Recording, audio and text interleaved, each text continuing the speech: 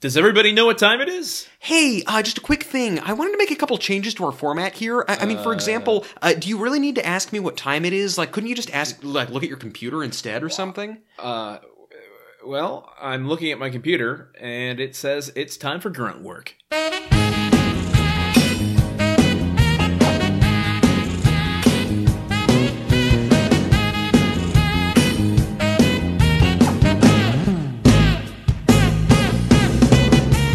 So if you're tired of the same old podcast, turn some pages. We will be here when you are ready to roll with the changes. Yeah. I've infected you with my dumb shit disease. I had to try it. Welcome to Gruntwork, everybody, the all-inclusive podcast about the TV show Home Improvement. I'm Landon. I only read them for the article Solano. Joined always by Truman, Angel in the centerfold caps. My blood runs cold, Landon. Thank you. And already we're talk singing again. How you doing this week, Truman? I'm doing well. How about yourself? I'm doing well as well. I had kind of an embarrassing moment happen to me. Oh, I love it when we start with embarrassing moments. Go for it. Okay, so I am an Apple user. Yes. You eat them every day to keep the doctor away. And I, for text messaging, use the Messages app program, whatever you call it, on my laptop. Yeah.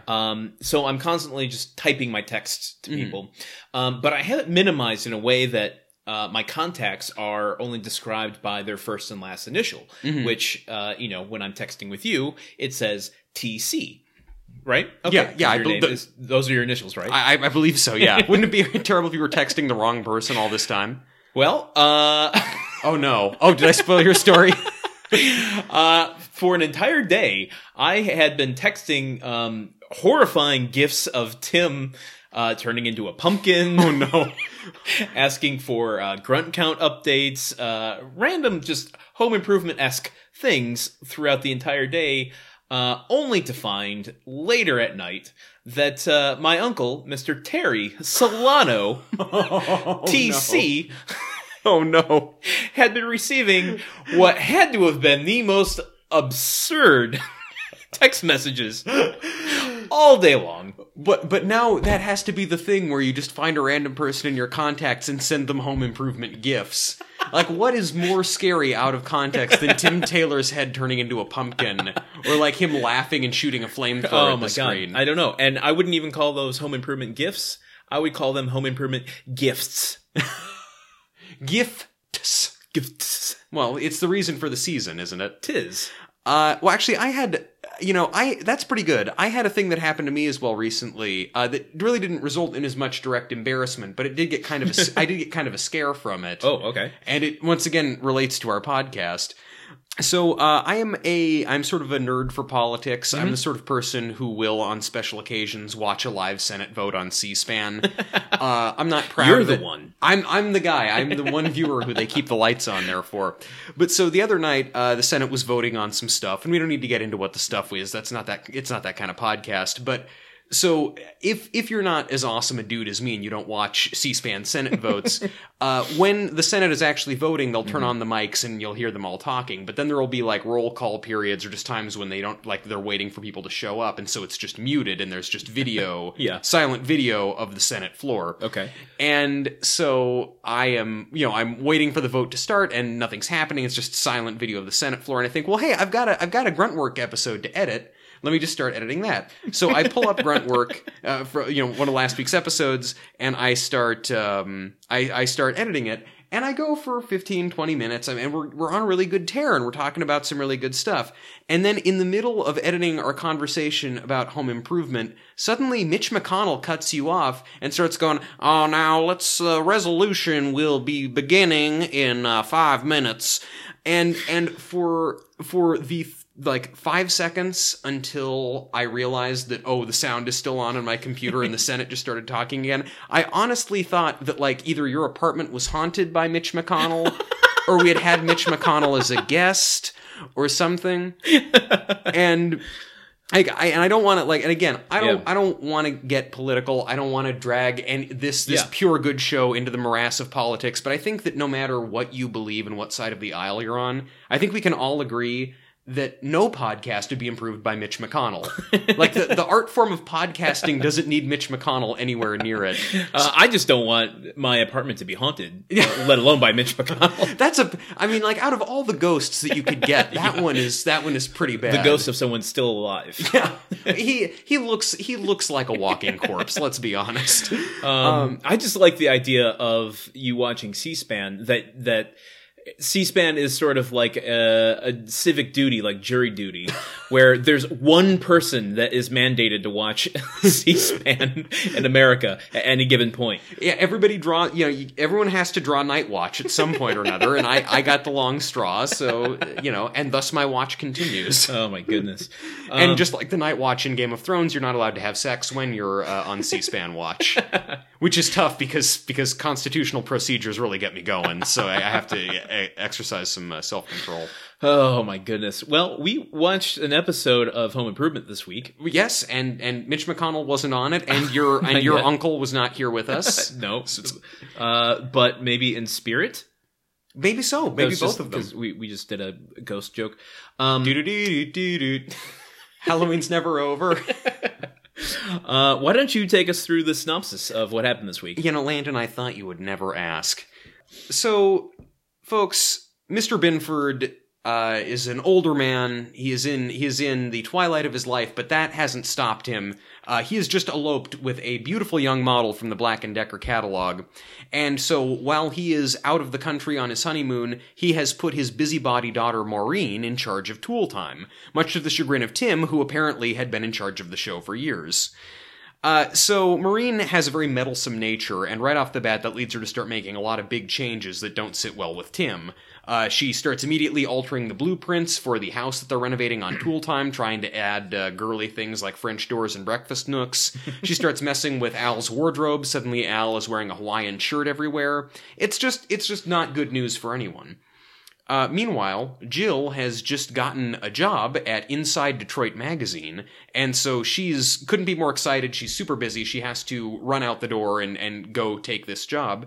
And what that means is Tim doesn't really have time to confide in her about what's going on at Tool Time. He tries to ask Wilson for advice about how to handle this new management, but Wilson is too busy trying to take a bath. And so finally, Tim has to figure out on his own how to get control of his show back, and he figures out a way to do that by sending Maureen out of town to sell promotional goods for Tool Time. And if that sounded like kind of a disjointed and anticlimax synopsis, well, guess what, folks? It was kind of an anticlimax episode. Oh, and this episode is called... Maureen, More Problems. You know what? I say whenever we come up with a title that's better than the actual one, that we should lobby to get these retconned. Dear Buena Vista, I know it has been some time since you released the DVDs. However... look, I know someone that works at ABC. I'll see what strings I can pull. I know someone who works at ABC, too. Yeah. I think it's the same person, but probably it counts for two. Yeah. No, the name of this episode... I'm on the edge of my seat. As you should be. Is called... May the Best Man Win. But okay. Which leads me to believe they had a pile of scripts, and whoops-a-daisy, two interns ran into each other while going around a corner, and the pages flew up into the air. Also, their chocolate and their peanut butter. And my water, apparently. You got water on my table. You got table on my water. Oh, and the title pages of the scripts lands on on the opposite scripts. The brackets undid themselves in midair. A new page flipped onto the existing script. The brackets redid themselves. Because this title makes zero sense. There's not even a competition. May the best man win? I mean, is it the idea that Maureen is embracing a traditionally masculine job by producing this show over Tim, and that it's a competition between them? Well, there's a moment I want to bring up later that kind of calls that into question, but I don't see that. I don't know. This is right up there with worst titles for me. I mean, it's a fine title. It is just not fitting in the least. Look, the title is fine. The problem is the episode it's attached to doesn't suit the title. So either change the title or change the episode, Home Improvement. We'll give you one. Maureen, more problems. Maureen, more problems. And that truly is the case, because the more Reen there is, the more problems they have. Exactly. It's the simple genius of it. It can't be beat. Well, let's get into this poorly titled episode with a very poor cold open. Yes. If we're going to be arbiters of truth, we love the show. Yeah, we're but not. We got to be honest. We've got to be. Look, this episode had kind of a stank to it. It was kind of bad, and this cold open was kind of emblematic of what we were about to get into. Yeah, it really was just. In fact, my only note, since the opening really has nothing to do with anything and doesn't pay off even in the one joke it's trying to tell, was I don't envy Truman's grunt work. Because what I've noticed in this season so far is that Tim is getting a little more his primitive man that Grunt has evolved from is evolving itself. Yeah, I've noticed that too, and it has caused me no end of vexation, but at the same time, we didn't embark on this journey because we thought it was going to be easy. I mean, we didn't say, let's watch Home Improvement and record every grunt because we thought it was a show where they didn't grunt very often. True, but let me ask you, at any point in this series, are you going to be open to altering the criteria for what is a grunt? I mean, if the grunts are changing with the times, I feel like our methods should change if need be. It's just my main concern is that we get an accurate count, because I don't exactly want to do this again to check my work, As much as I would have to this. start back from season 1, episode 1 to... And we'd have to do podcasts about it. You'd have to be here with me, man. I can't do this shit alone. Fair. I would be there always for you. That's the theme song from Baywatch, the show that is sooner or later going to rescue Pamela Anderson from this show. She is nowhere to be found in this show anymore. I saw her face on a milk carton in this episode.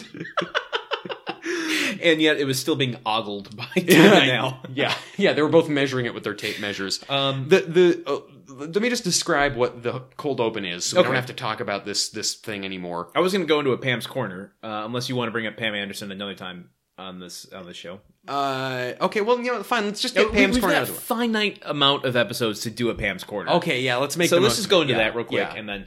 Okay, so this was news to me.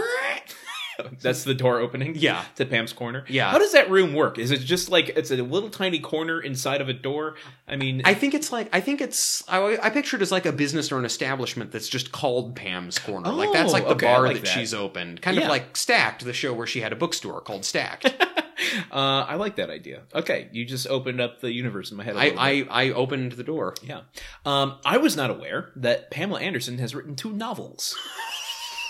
Oh, man.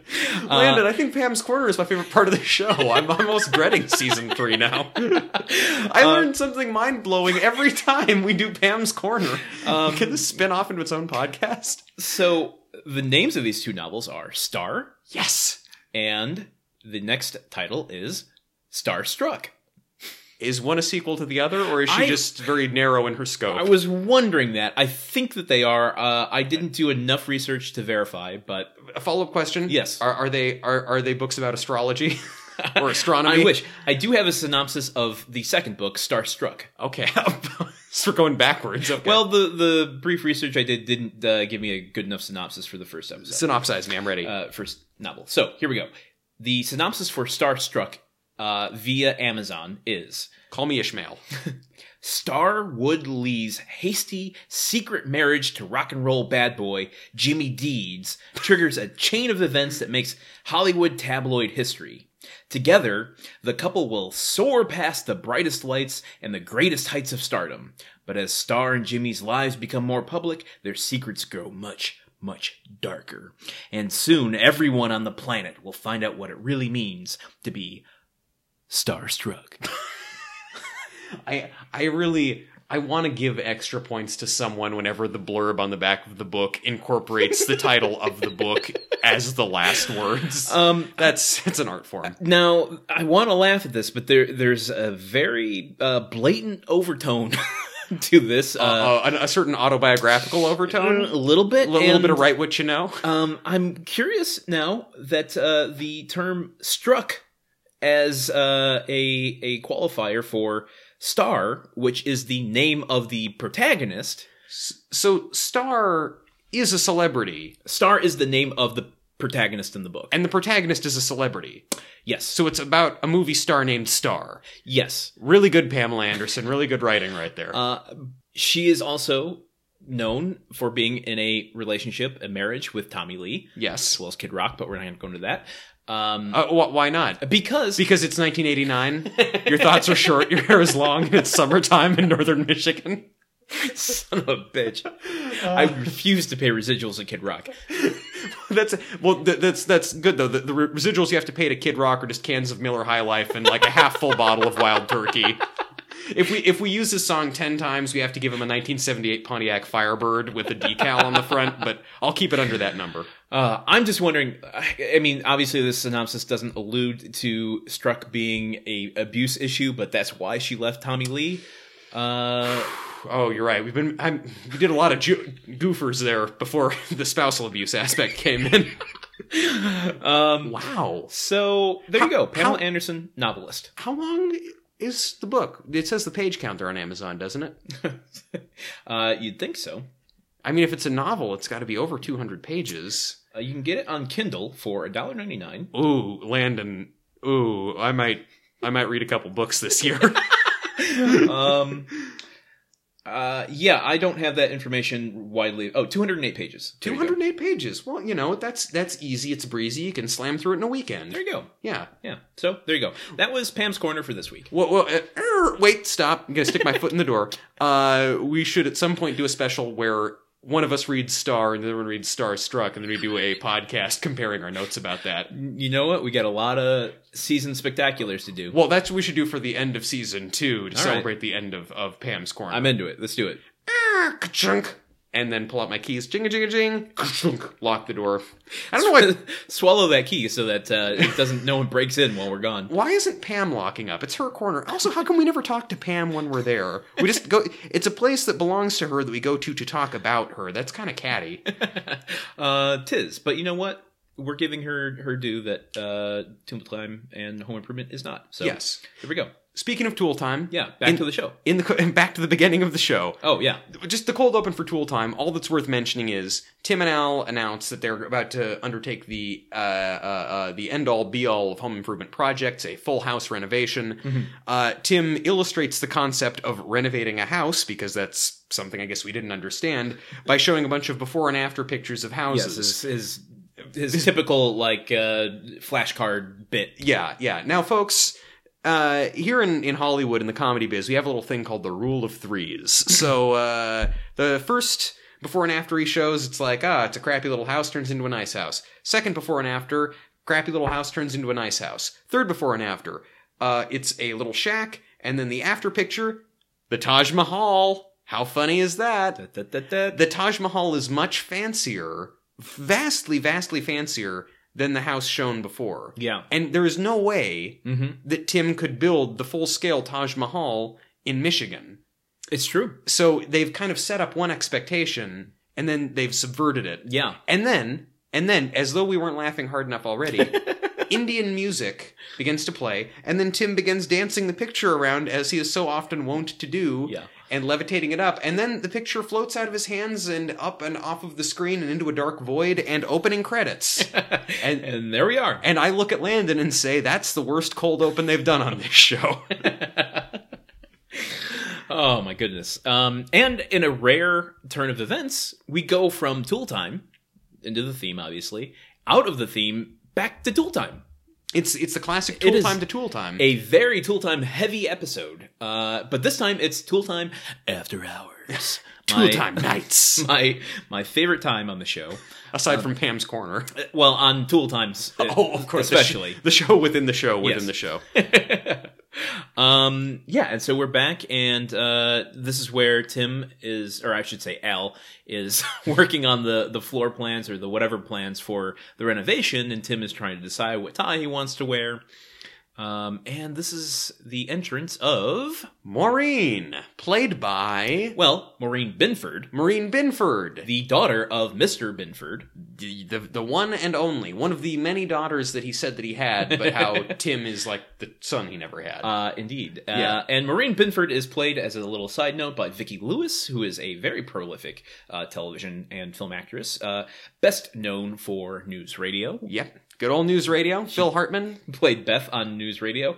She was also in an episode of King of the Hill, which I know you love. I do love... Wait, what episode? Who was she in a King of the Hill episode? Someone... This is real descriptive. It's going to nail it for you. Her name was Kate. Oh, Kate! Oh my god, I love that. What was the name of the episode? How about that? Moving on up. What season is that from?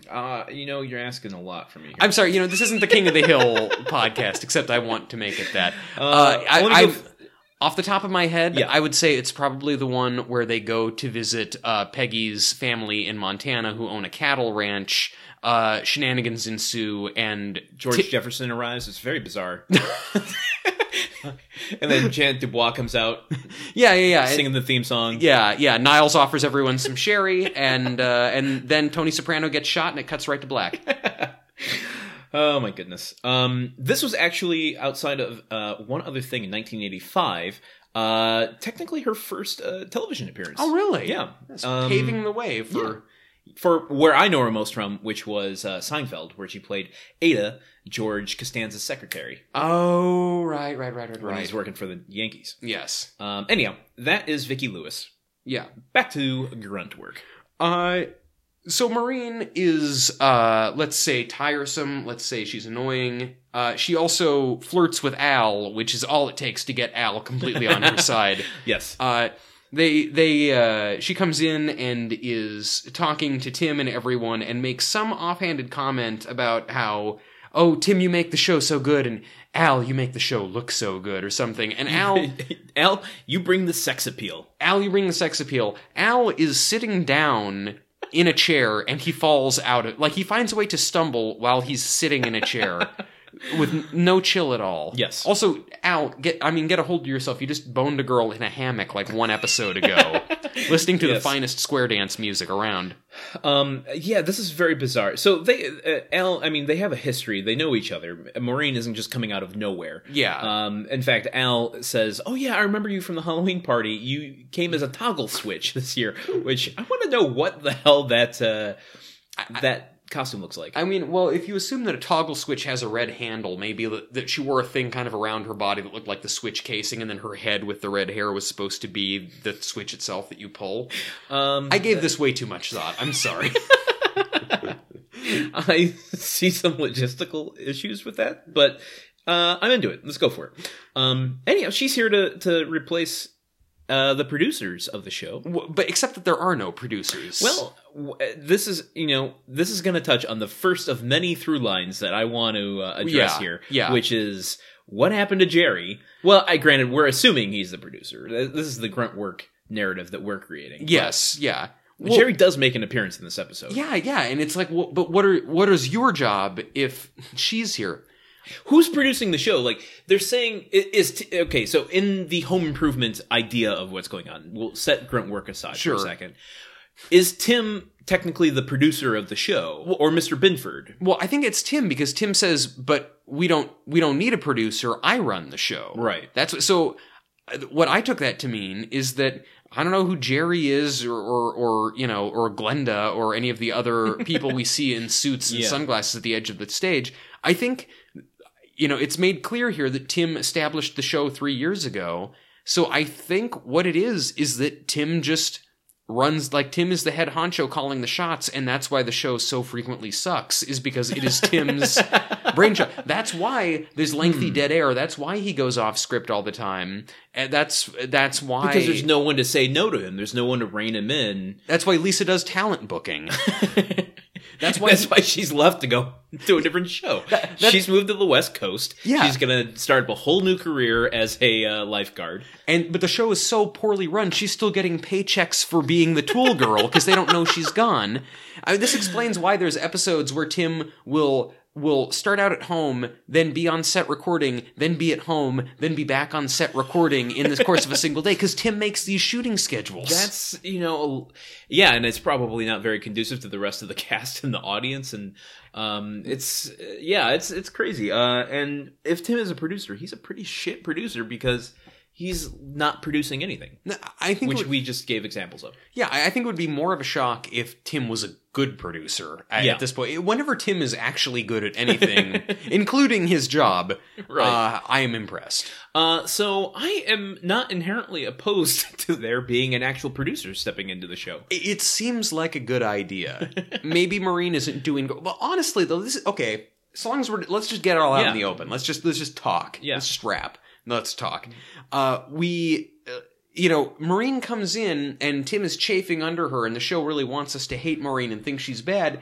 But in a lot of cases, Maureen seems to be pretty knowledgeable. She seems to know what she's doing. A little overbearing, but yeah, she does. She knows her job and she's very assertive. And having worked in Hollywood some, let me just say, I've met a number of overbearing producers. In fact, 100% of the producers I've met have been overbearing. That's kind of... part of the job. Yeah. So I think, really what we have here is Tim railroading a woman who is more competent than him, who is poised to make the show a better run operation because he doesn't like the fact that she wants him to, impose order and common sense on what he does. True. She's also imposing Hawaiian shirts on him. Yeah, exactly. I think that's the thing that kind of grinds Tim's gears a little bit. Yeah. Is the arbitrary changes. Well, when she walks right in, announces she's the producer, and then doodles a breakfast nook onto the house they're building. Yeah, that was a whole... it's barely worth mentioning, but Al's working pretty diligently on these renovation plans, blueprints. Mm-hmm. And then a moment later, Tim walks over and starts just writing on what Al was working on without giving much thought or look at what Al was working on, which I was like, oh my God, Tim, come on. But then Maureen walks in and she just literally doodles over the renovation. She's like, there you go. This is what we're going to do. It's yet another case of someone else doing something Tim has just done, and it's a problem when that person does it, but it's okay when Tim does it. Right, yeah. Like touching other people's stuff. Totally cool when Tim goes into Jill's makeup and plays around with it. Not cool when Jill lifts up his wrench and moves it 2 inches to the side. Yeah. So, okay, the next thing I want to talk about is the reason that she's here. Yes. Right? Mr. Binford. Yes.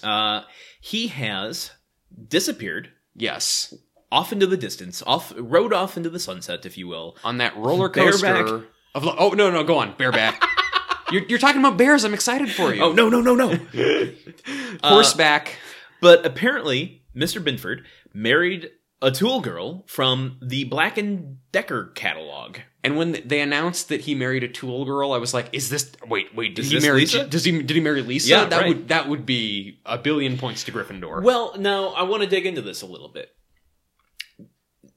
I have questions. First of all, Black & Decker, Binford, from my understanding of this anomalous money laundering business, run solely by Tim, is at least poised as a tool company. Yeah. So wouldn't Black & Decker be the competition? Maybe Black & Decker would be the competition, but the eye candy who shows up in their magazines, they're free agents, dude. Fair. Okay. Second point.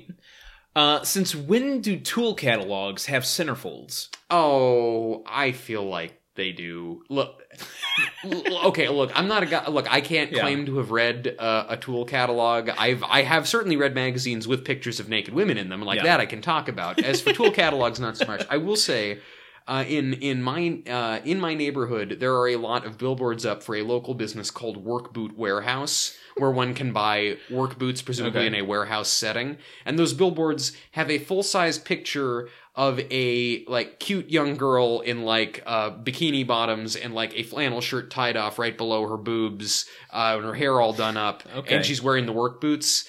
So I think that when how do they fit all that on a billboard? They're big ones, they're huge. But I think the boots, yes, great big boots, and they're real because Work Boot Genuine Warehouse leather. No, but I think that when you're selling stuff to predominantly males, I think that. Well, I think that Tool magazines are selling pretty much exclusively to dudes. Mm-hmm. They're probably run exclusively by dudes. Somewhere along the line, there's some, I think there's, like one guy working at the Tool magazine was running along carrying all of the pages of Tool magazine articles, and another guy was running along carrying a bunch of printouts of naked ladies. Yes. And they bumped into each other and all the pages got mixed up. And they were like, hey... This just might work. This is crazy enough to work. Man, that accident seems to happen a lot. It's the blind corners. I mean, since OSHA changed their regulations and they stopped putting so many blind corners in office spaces, creativity has just gone way down. That's why we haven't invented any new candy bars since they made Reese's. People haven't mixed unexpected things together. Well, okay, so is this a good time? We've been riffing for a little bit, but is this a good time to start bringing in the theories? Bring the theories. Bring the theory, man. There's not like a clock on when we're not allowed to do this. Well, we're getting derailed from the narrative of this quite a bit, but there's not a lot of it. Maureen comes out of nowhere, mm-hmm. making a lot of changes, supervising. One of the things that is brought up once Al is now in a Hawaiian shirt rather than a flannel is that Maureen was worried that he was blending into the background. Mm-hmm. Okay, that line alone, blending into the background, is the start of our theory that Al is a sleeper agent. That he first started undercover, kind of innocuous, observing, blending in, invisible. Mm-hmm. And now this woman appears out of nowhere. A dame. From the moment she walked in, I knew she was trouble. She had legs that went all the way up to the invisible nega ass and then up to her ass. She lit a cigarette and said, I'm out of film noir stock text. Go on, please. I'm just saying, I find it bizarre that Heidi comes in, yes. who woman Kiki from a couple episodes ago, who from Overactive Glance, yes. the bombshell in the blue dress. Yeah, I remember this. Oh, you mean for all of them? For the listeners. The people we do this for? Yes, oh, exactly. Of course. It's not just us sitting here. No, yeah, exactly. It's strange to me that she appears, Lisa disappears, now Maureen appears. We know that Kiki's going to become Heidi. There's a lot of changes going on. I don't have the connective tissue exactly, but I'm posing that Maureen is she's part of this agency. So she's the sever to Al's ex, basically, is what you mean? Kinda, yeah. She's the night to his day. Yeah. The Salt to his whoever the bad guy in Salt is. Because why would Al, who is so gung-ho about integrity and craftsmanship, fold so quickly to her demands, especially looking foolish in like a Hawaiian shirt rather than workman's clothes, mm-hmm. Unless she had something over him? I don't think so, Landon. Uh-oh. I think that Al is a good undercover asset, and so he sees someone else in here trying to sniff out trouble, trying to stir things up, trying to, someone who is presumably another undercover operative. Al's not going to act in a way that raises any suspicion in her mind that he might not be what he is. Al is going to roll over for her immediately, let her think that he's got her wrapped around, that she's got him wrapped around his finger. Okay. So that then that way he lulls her into a false sense of security, and he knows where all the chips are standing before he drops the cards, or whatever gambling metaphor I'm trying to make right now. Yeah, that's not technically a double cross. What would you call that exactly? I don't know. Just it's kind like of a half cross. It's not even a cross, really. It's real intelligent gameplay, I guess. I mean, let's call it intelligent gameplay. In my head, he knew that she knew. Like the whole narrative for Al is that. He knew that she knew. He knows that she knows he's an undercover agent. So he has to act accordingly, otherwise he might get killed, be forced to take a cyanide capsule. Who knows what the agency wants for this defecting sleeper agent that is named Borland. Yes, or even maybe he was a defective sleeper agent who then defected before he could get retired. He's a defective detective. No, we're doing Monk. Come on. A defective... You're just going to say detective again, and we're still going to be talking about Monk. A defective defector. Okay. Detective. Okay, that's Russian Monk. A defective detective defector. Who listens to this? I don't know. Why is Back it... to the show. Also, Russian Monk is called Orthodox Monk. I thought it was called Rasputin. Okay, right there. You earned that one. One other thing that we have to say about Maureen's first rival. She comes in, she makes all these additions to their plans. Like, yes. Oh yeah, we can add a breakfast nook here. And Tim is like, no, this is a man's show for men. We don't have nooks. We don't have French doors. This is a show. You ever heard about a bunch of big tough men saying, "Oh, let's go eat a muffin in the breakfast nook"? And Al just sidles up beside him and says, "Well, a muffin in a nook would be cozy, Tim." And that is why Al is my spirit animal. A muffin in a nook sounds real good right now. I could handle a muffin in a nook. Yeah, a little sunrise coming up. Doily, maybe? Yeah, with a nice little book named Starstruck in your lap. Cup of English breakfast tea. The Black & Decker catalog. Open to page 142, the centerfold. And 143. Yeah. Watch the episode, folks. You'll get that little... We're not going to explain that joke. You just have to watch it yourself on Hulu if you want to. So... Yeah, there's not too much else in that scene. We just learned that, Maureen is here, and she's here to make changes. And Tim does not like that. Yes. She's here. She is queerly interested in changing the way the show works. Get over it. Except Tim refuses. Yes. And we go back home for Tim to lament to his wife named Jill Taylor. Who that's who that is. Oh. She, I feel worth mentioning because she's kind of taken a back seat this season, I feel like. Yeah, actually, I guess you're right. She kind of has. But luckily, in this episode, they give her something she's been wanting since the first episode. Yes, the realization of a long-standing dream. Jill has gotten a job at a magazine for 1 week. Now, you said in the synopsis that it was Inside Detroit Magazine, as if the name of the episode magazine was called Inside. Yeah. Can you verify that? Because the note that I typed down when she said it was, I got a job at Inside Detroit Magazine. Okay, I heard I got a job inside Detroit Magazine. Oh. But I could be wrong. There's no thing called Inside Detroit Magazine. There's no thing called Detroit Magazine. But there is a magazine called Our Detroit, HOUR, Detroit Magazine. It's all about clocks. It's about stories, restaurants, events. It's about moments clubs. and days in a second, in a moment in time. Here it comes. You know what I like about Detroit? It's not safe there. Some places are too safe. I think safety can be boring. What's exciting? Danger. Danger's exciting. You know what else is exciting? Soup. Get back in the coffin. Oh no! See, that was so much better than that guy at the funeral's daughter's Andy Rooney impression. Like, maybe you guys didn't think that was good. I will admit it wasn't great, but the girl in the video at the funeral, way worse.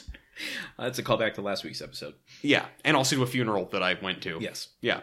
Anyway, Inside Detroit Magazine. I mean, what is it about? Like, best places to dine, their stories, local stuff. Yeah. Whatever the case. Top 5 favorite shuttered automotive plants. Whether it's Inside Detroit Magazine or it's Our Detroit Magazine that she's working inside of, she has gotten a job as a researcher. Who says I got a job inside this place? I got a job inside Walmart. Oh, so you're painting it? No, that's a job outside Walmart. Are there outside greeters at Walmart? I got a job inside Llewellyn Davis. What is that, like an Osmosis Jones type situation where you're like his immune system? Now we need to splice the animated scenes from Osmosis Jones but then cut out all the Bill Murray stuff and put in Inside Llewellyn Actually, Davis. I got it even better. We'll just take the audio and filter it so that it sounds like it's coming from inside of his body and just overlay the entire movie. It's this quiet, contemplative movie with a lot of music in it anyway. What you really need is just a little bit of Osmosis Jones, just to kind of kick it up. They could have won the Oscar if they'd put 15% of Osmosis Jones. That's the sweet spot. I hope there's a lot of Osmosis Jones fans listening to our podcast. Okay, I've been derailing you. She got a job as a researcher for this magazine all about Detroit. Which Karen got her the job. Oh, I didn't remember that Karen. Yeah, Karen got her. She recommended her. Good old Karen, man. Is it worth mentioning that she's hiding hoopty hose from the kids? No, what are hoop to hose? Is this another Michigan thing? No, it's a non-existent thing, just like Inside Detroit Magazine. Well, at least Inside Detroit Magazine doesn't have a whimsical name. True. But yeah, so she's very excited for 1 week of work at this job. Yes. And so she is running around this whirling dervish of excitement. Yes. I hate the word whirling dervish, but I feel like in this case she was truly... I don't think I've ever heard it until right now, and I kind of love it. It sounds almost like a Pokemon. Maybe it is one. Who knows? Is it one word, or is it two? It's a two-word thing. And it's whirling? Whirling. Whirling? Whirling. Landon, it's... Whirling? It's the language you grew up speaking, dude. Well, dervish? Dervish. Interesting. I don't know what a dervish is on its own. If a dervish can be a dervish and if it's not whirling. I picture it as a vegetable. And I've never eaten eaten a spinning vegetable before. Well, now's the time to start, man. I see you've got spaghetti squash right there. We can play spin the squash after this if you want. I have eaten baby carrots off of a Lazy Susan. But not... That's the laziest, most Midwestern form of hedonism there is. Just, it's not someone feeding you grapes on a recliner. It's like you with the lazy just rotating into yourself. Anyhow, Jill, I want to talk about Jill in this scene for a little bit, because she is like steamrolling. You called her a whirling dervish. You're calling her a steamroller, a thing we actually know what it is. But she, like, Tim comes home trying to talk to her about his day, and she is like having I can't tell if she's playing this in a way that's like intentionally not trying to listen to him, or if she's so caught up in her own excitement. I don't know. What was your take on this? You know how Jill gets, though. Like, there's been, both times that she has gone out and talked to Wilson, when she's got something on her mind or she gets excited about something, once Wilson makes the point to her that makes everything click in her mind, Jill, in both cases, walks clean out of the backyard muttering to herself with barely a goodbye to Wilson. Right. In one case, walking away with a burger she was grilling for him. Yes. So I think that what it is that just part of Jill's character is when she gets really jazzed about something, she kind of filters out everything else in her life. Right. Which is why Tim is trying to explain what happened to her, but she's just running around talking over him, saying, "Oh, I've got to pick up the dry cleaning. Oh, you have to get the boys up in the morning. And I have to get this and this, and I have to pick up that thing, and I have to run out right now. Okay, bye." And doesn't even listen. It's strange. I mean, I'll chalk it up at this time, since we've seen it twice now, as just kind of an interesting personality trait of Jill. A part of me, I guess I need more evidence of this, seems like it's the producer and the makers of the show, a very male-centered point of view, as kind of a play on women in hysterics. That a woman getting a job for 1 week will make her so extremely happy that she is... more just in a general sense that there is a excitement point at which a woman will reach in which rationale and the reality no longer exists. Yeah, kind of like archaic ideas of hysteria. Yeah, it's the same way she jumps onto a table when she hears a mouse is in the house. Yeah, kind of. Yeah, and there's no talking her down until she goes through it. I don't know. Well, hey, you know how women get. How? Like that, I've been led to believe. I can't wait to meet a woman one day. The Wikipedia page has a lot of interesting answers and also some line drawings. So Tim is kind of left unfulfilled in this scene. So yeah, Tim has kind of emotional blue balls from this. He's not able to talk about this power grab that's happened. Yeah. And then from Tim's kind of frustration, the scene condenses into a droplet. We go into the next scene, and it drops into what? What does it drop into? A bottle of milk. And what does it do when it gets into the milk? It splashes milk on the sides of the bottle. I didn't think... Landon, I try not to take things for granted, but I at least assumed we wouldn't get 2 previous scene turns into a drop of milk and drop into a bunch of milk and splash milk out. Oh, my Transitions goodness. in the same show. Listen, Truman, we're living in an age when nothing makes sense anymore. Literally, your sense of what's right and wrong and up and down and left and right cannot be taken for granted anymore. You have gotten 2 milk transitions in 2 seasons. We have 6 more to go. You might get 6 more milk transitions. At this point, I pray that it's only 6 more milk transitions and not 12 or more. If it's that, I literally will have to take a Lactaid. Yeah, but so Tim is now relegated the duties and responsibilities of feeding his kids. Yes. Shame. Poor Horror. Tim. Poor Tim. Though there was a kind of a funny exchange here where Randy's giving him a little bit of crap, saying, Mom slices up bananas for our cereal.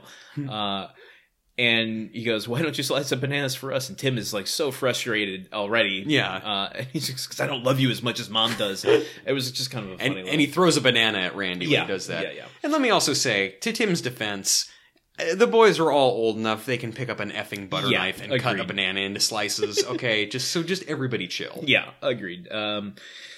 And we go from this scene onto our location. Well, I mean, Jill dervishes her way in and is just running around being Just excited. regular dervish. She didn't whirl in this one. Jill whirls in and begins to dervish up the place. Yeah. and is super excited to get out the door.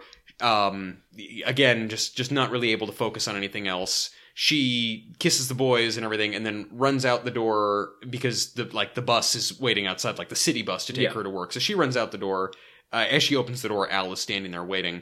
She runs out. Then the boys run out a second later to get on the bus, and then Al comes in with the unfortunate news that Maureen is already at the project house that they're going to be renovating. And and Al is saying, you need to give Mo a chance. She has a lot of really good ideas. Yeah. When we sat down and had coffee together, she suggested all these things, and Tim realizes that Maureen has plied her feminine wiles against Al, who is perhaps more susceptible to wiles than anyone else. Yeah, and this coffee date I see playing out a lot like the beginning of Haywire, the Steven Soderbergh movie. Between 2 agents of chaos. Basically. Yeah. And also, in the middle of this conversation, Tim unzips Al's parka to see that Al has begun wearing Hawaiian shirts at Maureen's behest. Yes. Which leads us into a Beach Boys Beach Boys joke, which leads us into a wave transition. And, hey, better that than a Charles Manson transition. Or a Mansition. Or a Helter-Skelter vision. That sounds like a William Castle gimmick. Well, look, this episode in hating memory of Charles Manson, burn in hell forever, you awful dude. There you go. Now, I have a question about this location. Yeah. This next scene, we're on location at the house that they're going to renovate. Very important question. Is this Ink's house?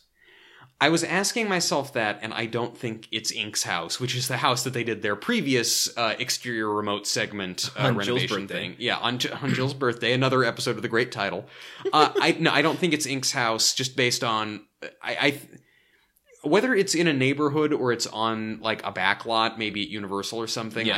I can't be sure, but it looks like different surroundings. I think Ink's house. Ink's house looked like it was newly constructed, and this is an older house that they're using. Okay. So I don't think so, but it feels a lot like that same setup. It does. It feels. The Ink's house was shown in the winter, so there's snow on the ground. Yeah. And it looked like they just used the same set and put a tree in the front yard.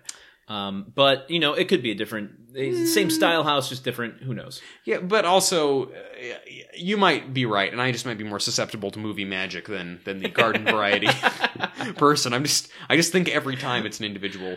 But within our universe, is that Ink's house? Within our universe, is that Ink's house? Ugh. Like, do you think Tool Time is going back to Ink's house to renovate it after?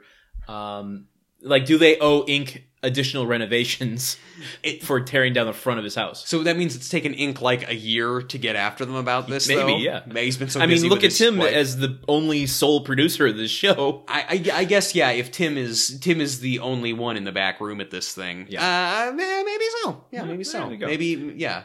It is just kind of question. We don't know whose house this is or where this house is or who's going to live in it afterwards. Right. We do also get Jerry. We get our Jerry sighting in this scene. Yeah. And he is glaring real hard at Mo. More like glary, am I right, folks? Glary. So he's glaring at Maureen. I loved it. Maureen is... You don't have to tell me that for my feelings. You can not like them. Acting. Maureen is there. Yes. She's calling some shots. Yes. Bossing people around, trying to set things up. Tim right away does not like this and are sparring over who should be in control. Tim says, it's a man's show. We do things with a devil-may-care attitude here. This is what he says because he wants to open the show standing on the roof of the house, but Maureen says no, based on the way the rafters are set up inside. It looks too dangerous. Yeah, right. Which, and again, to Maureen's credit, she clearly knows something about home improvement and has some sense of safety precautions, which already are 2 points in her favor over Tim. True, but would that be a detractor in the eyes of her father, who knows that the show's success pivots on Tim's failure? Well, that's very good. She's essentially trying to neuter what's working about the show. Yeah. She's like, hey, this jazz sounds great, but can you just not make up so much stuff? Or is she such a intelligent agent that she knows how to manipulate Tim into making a worse mistake by falling through the roof into the basement of the house? This mistake, that if indeed she manipulates Tim into making this mistake, I think that he comes out pretty well, given that he isn't even in a cast afterwards. He just has a minor limp. Yeah, agreed. But so he insists though on going up on the roof to start the show, and so the first opening segment of Tool Time is Tim standing on the roof, walking around on the roof, talking about gotta watch out for these weak points on the roof. This whole thing is being filmed by one handheld camera standing on the lawn at like the sidewalk, like across the lawn. Yeah. Tim is on the roof of this house. On a TV screen, he's gonna be about as tall as a matchstick.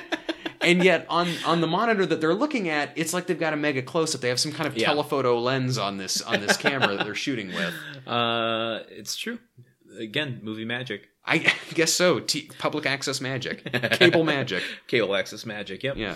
And you know what we get in this scene that we haven't heard in quite a while? What do we get? We get a bold, I don't think so, Tim. Yeah, Tim wants Al to come up on the roof with him, Yeah. and Al doesn't think so. He's, but because the roof has multiple dark, moldy patches on it, it seems like a bad idea. Yeah, it does. But I just thought it was interesting. We haven't heard the catchphrase in a while. Yeah.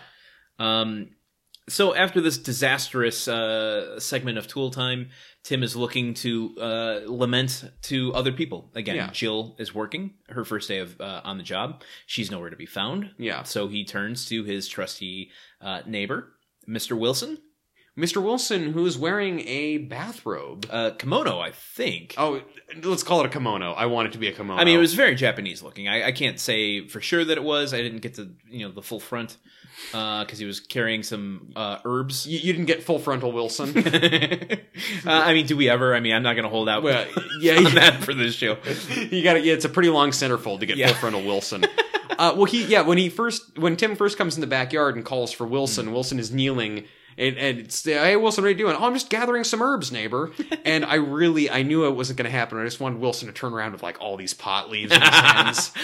And then even though we never see his face on the show, he still smiles and winks at the camera. Now, I don't want to... Snoop Dogg transition.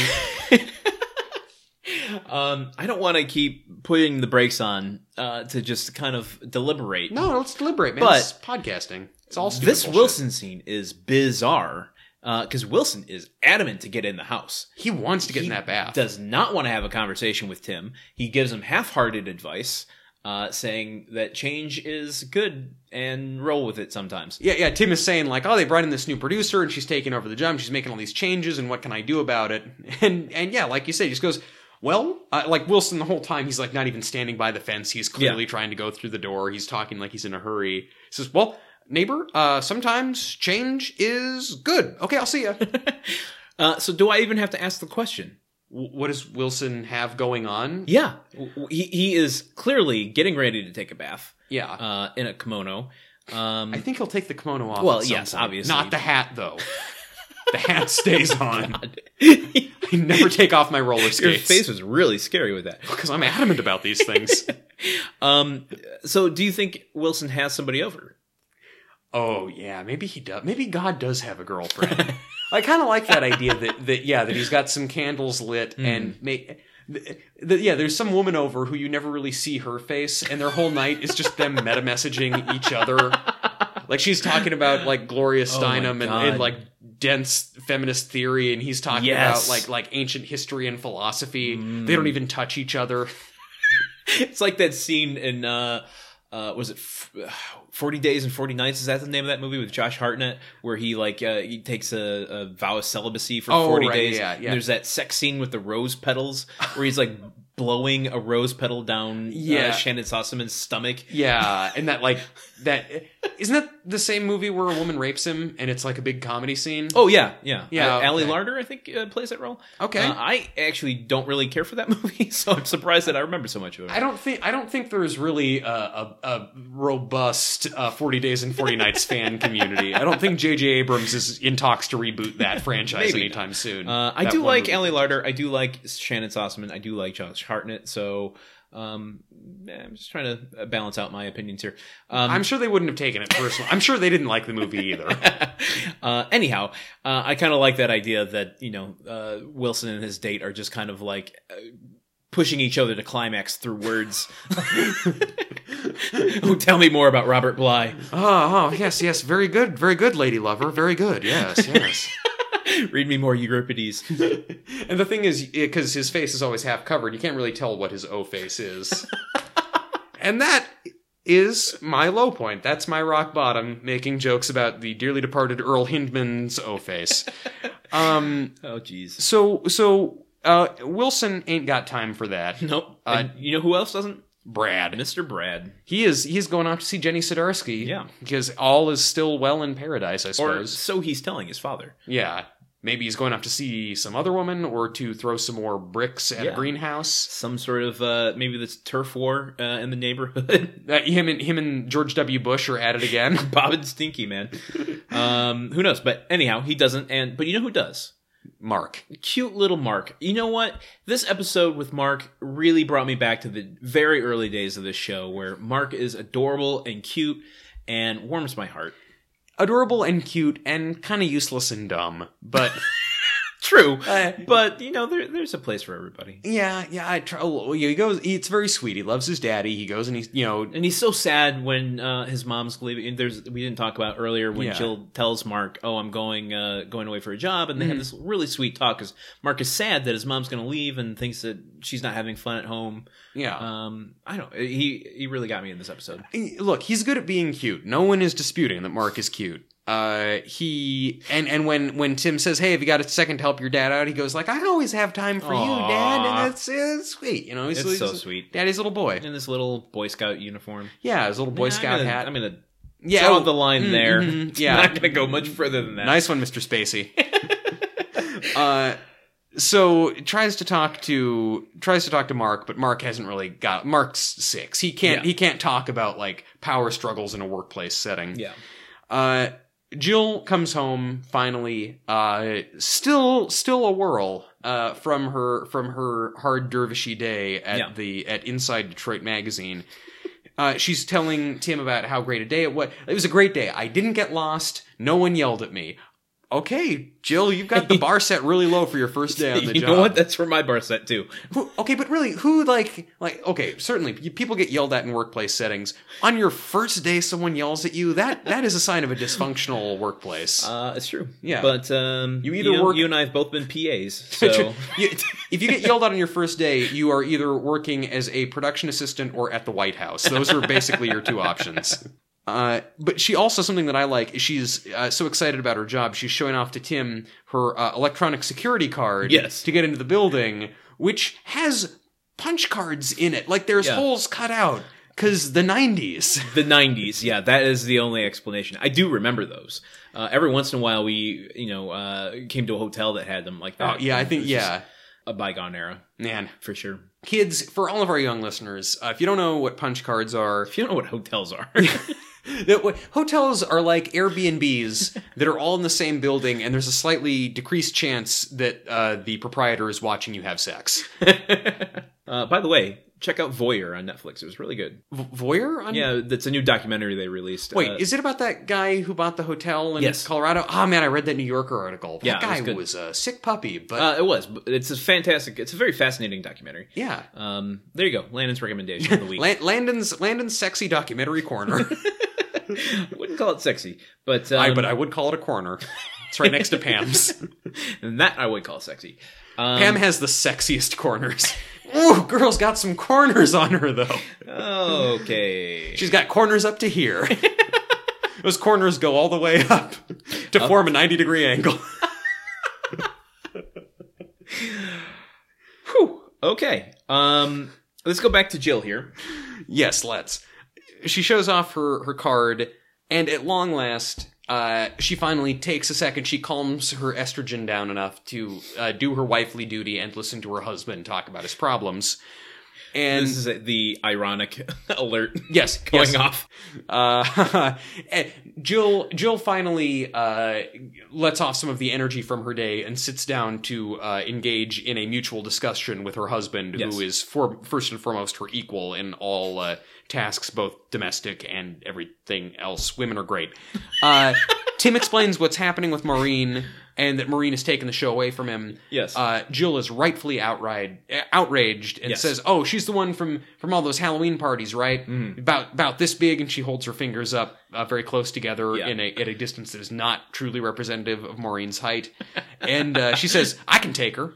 And she legit wants to fight Maureen. I know, and I love this side of Jill's personality. It was great because after how whenever they put Jill into dervish mode like they did, Yeah. I mean, Patricia Richardson still does it well and I Yes. like it, but it feels unnatural. And then when she's like this and back to kind of being playful and a little bit sassy and Yeah. kind of a little slow, like a little bit of Southern molasses. That's when she shines. And so right away, that kind of twinkle in her eye when she's like, I could take her. I could do it. And I believed her. Yeah, I think she could take her. I wanted to see that ending. I wanted to see Patricia Richardson fight the lady from News Radio. I did not get that. Next week on Celebrity Deathmatch. Build a bracket of every actress from a 90s sitcom. It's Courtney Cox versus Julia Louis-Dreyfus. Oh my god, Julia Louis gets my vote on that one. Yeah, I think Julia Louis-Dreyfus is going to have it, basically. The whole thing? She's going to win the whole tournament? I think, yeah, well, it'd be her. I think the final bracket, the final game would be her versus Roz from Frasier, because they're both scrappy, you know. Where's Doris Roberts fit in that? I feel like she could take down a few. True, she could, but I feel like there's probably some kind of bracket buster somewhere in there that would throw everything George off. Costanza's mother. They probably take each other out. No, she's a fighter, dude. She'd hang on to the last Yeah, but minute. in Celebrity Deathmatch, she her voice, Estelle Costanza's voice would be ear piercing, and Doris Roberts' head would blow up or something. Yeah, that's her fatality move. Exactly. Konami code. But Jill makes all these suggestions about how she can fight Maureen and beat up this person who's bullying her husband, and Tim, who has had no idea how to solve this problem all episode, after talking to Jill for a second, says, No, I think I know what I can do. I think I'm going to outsmart her. And then we get a boxing glove punching the screen transition, because nothing says outsmart her like the entire screen getting punched. Well, the screen was smarting after it got punched in the face. Landon's I will wordplay corner. Landon, this room only has 4 corners. We've used up 75% of our corners on your pet projects. Can I have one corner for me? Yes, you can. Welcome to Truman's Personal Space Corner. I just come in here to think. One thing I do want to commend this episode on, because I feel like Tim's need in this episode, and he even expresses it to Jill at the end here, is like, I just needed to talk this out. I just needed to be heard. I just needed to express this. Yeah. And I think that that's a really down-to-earth thing for Tim to a desire to have. You know? And it's kind of mature for him to be able to express that also. Yeah, exactly. And, not like last episode where his his desires are a little questionable, where, you know, he's just getting what he wants and being a dick about it. This one is just like, yeah, he's got a problem, and he's not asking for much. All he needs and recognizes that he wants is just to be heard. And I feel like that can be applied to all of us. That's what we all want in life. We just want to be heard and recognized. We just want our friends to just take a second before they go take a bath and just hear us out. Then we get two more scenes here. Yep. Well, we get one more scene and then some outtakes. The Tool time. We're back to After Dark. Tool Time Nights. In a segment that was probably shot at the right after they shot the earlier Tool Time Nights segment. And Tim has in fact outsmarted Maureen for 1 week. So many issues with this.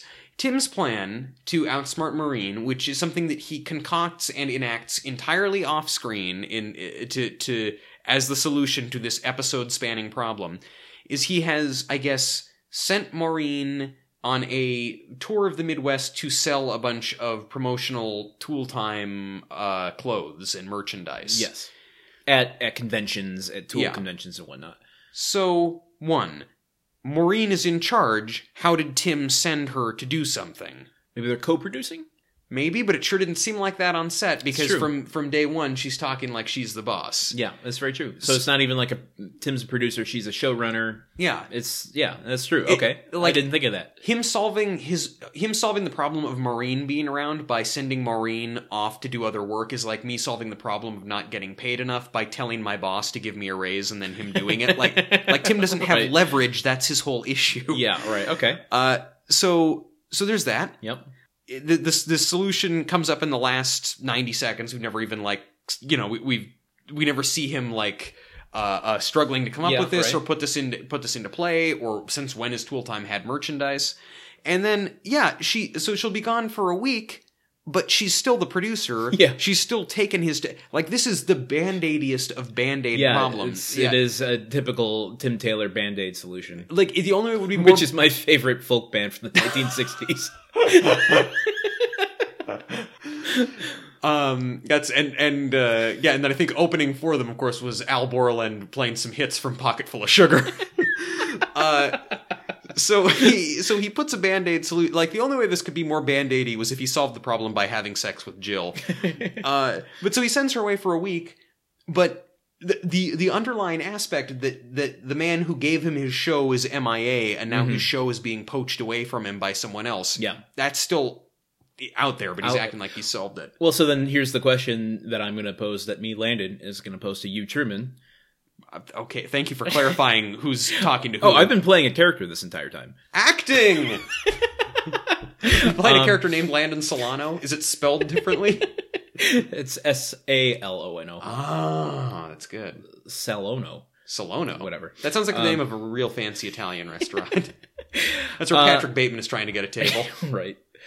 Do you think we've seen the last of Maureen? I don't know what to think of this show anymore, but I would, if I were writing it, no. This would be a season arc of every so often, Tim, with his sort of occasionally misogynistic leanings / increasingly frequent misogynistic leanings, has to deal with a powerful woman who's taken control of his baby. So I think we'll see more of her. What does your friend Mr. IMDb think?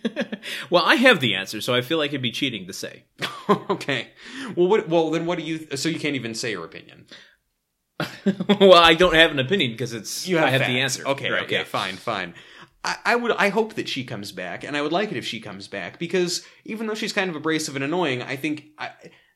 there's a lot that I didn't like about this episode, which is chiefly that they create this problem, they waste a bunch of time on Tim trying to describe his problems to Mark, or other stupid crap around the house, and then rush us into a conclusion that doesn't address the problem. Yeah. But I like this idea of Tim. This is the first time Tim's ownership of Tool Time is challenged. Yes. This is the first time we kind of talk about the fact that, he created the show, he's built the show. Yeah, which we found out was 3 years ago, so I think that paints an interesting timeline for us. I mean, it started in 1989. Yeah. And we've seen a year and a half of it, so we've seen half of Tool Time's life. Yeah, well, I mean, so it seems like he was still relatively new at the thing when the show starts. Yeah.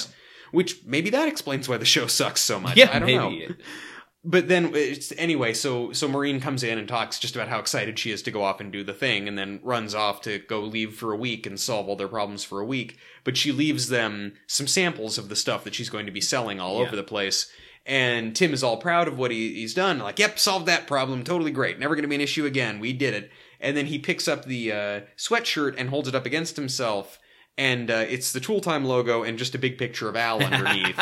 and I want that. We both turn to each other and go, we need that in our lives. Even if we have to make them ourselves, I will do it. This might be the first time we've ever recorded an episode where I've actually needed to wear more clothes inside your apartment as opposed to less. Yeah, it's a little chilly. Right now, what I want is an Al Borland Tool Time sweater to keep me warm. I would 100% wear an Al Borland Tool Time sweater. Yeah. Sweatshirt. Sweatshirt, every day of my life. Yes. Even in the blistering hot days of Los Angeles. I would wear it to a beautiful sweater party. I would throw a beautiful sweater party just so I could wear that sweater. I like that. And I would not invite anyone else because no one else has one. I might have one. Yeah. Okay. Well, it would just be you and me. Yeah. And then we just record a podcast there. Welcome to Truman and Landon's Party Corner. Damn it, Landon. I guess I get to share the last corner with you, but it's like I kind of wanted a space for me where I could like have my pottery wheel and you could build your hot rod in any of your other corners. So in the end credits scene. Oh yeah, worth mentioning. It's an outtake. It's the scene where Jill is rushing out the door, so excited to go to work for the first time. She delivers her lines to the whole family. Yeah, the whole family. Rushes to the door, opens it up where Al is standing outside to go talk to Tim, obviously. Yeah. But as she passes by, she opens the door, and Al is wearing a certain cowboy hat that's large enough to fill with nacho cheese. He's wearing this huge hat, and then all the boys run out, and like this is a goof that they pulled on Tim Allen, because then he walks in, and then Tim sees him and cracks up, and they're laughing. This is like this hat is like the butt crack of season 2. If butt cracks were the recurring joke of season 1, season 2 is this hat, and I love it. It's much better. The cast and crew seem to love the hat as much as we do. I know. Also, I'm going to point out something. The hat has currently had more screen time than Pamela Anderson this season. Has it had more screen time than the Binford Sports Ball?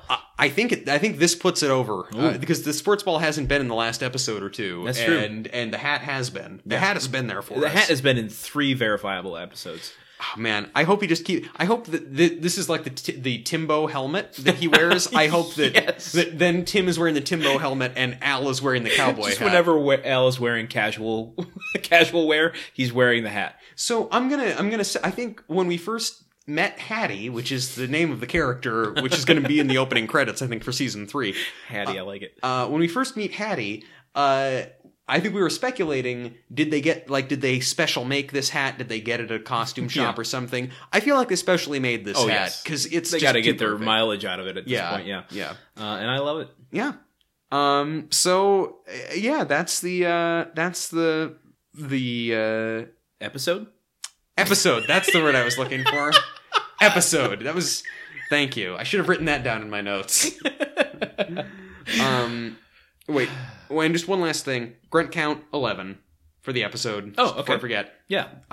There were 11 grunts. Cool. None of them especially crazy or wild. 10 is, not too many, not too few. No, it feels like a good number. Yeah, I agree. 11. It's two ones next to each other. It's symmetrical. This episode of Gruntwork brought to you by the number 11. This episode of Gruntwork brought to you by Stranger Things Season 2, now on Netflix. Wait, what? Starring a character 11. named 11. Right, got it. I should get Netflix someday. I just recommended a documentary on Netflix. Caught in a web of your own lies. How the turntables have turned. Good Lord. Wicka, wicka, wicka. The show notes for this episode will be posted on our website, which is www.gruntwork.com.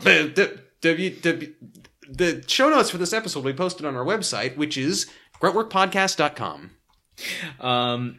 Which, once you're there, you can sign up for our newsletter in order to get notifications of every new episode that's available. And you also have some options. What are those options? Those options are to share our episodes. Because every time that you share us, we'll let you run your show however you want to. But we'll have a few notes. Just a couple. And we'll add some nooks. Gotta love those nooks. Hey, man. Where else are you gonna eat your muffins? Don't forget the crannies. All this talk of nooks, but crannies left in the cold. I won't stand for it. I'm just going for... Yeah.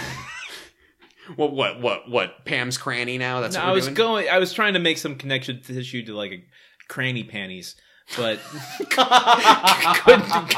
do it. So I'm just gonna be the Sherpa on that one and say that's a funny phrase. Thank you for that IKEA joke. You just give me the raw materials and I'll lug it out to my car and assemble it at home. There you go. With instructions that only have crude pictograms. Like a picture of some unattractive panties and a picture of a cranny and an anatomically incorrect sexless man standing there with a wrench. And an Allen wrench, yeah. Yeah. A Tim Allen wrench? You can also follow us. Is that why it's... Do you think that's why they call them that? Oh, maybe? Every wrench he uses on the show is technically an Allen wrench. Yeah, there you go. You can also follow us on the social media network places at GruntWorkPod. With that, I'm Landon Solano for Gruntwork. I'm Truman Caps for Gruntwork. Together, we are...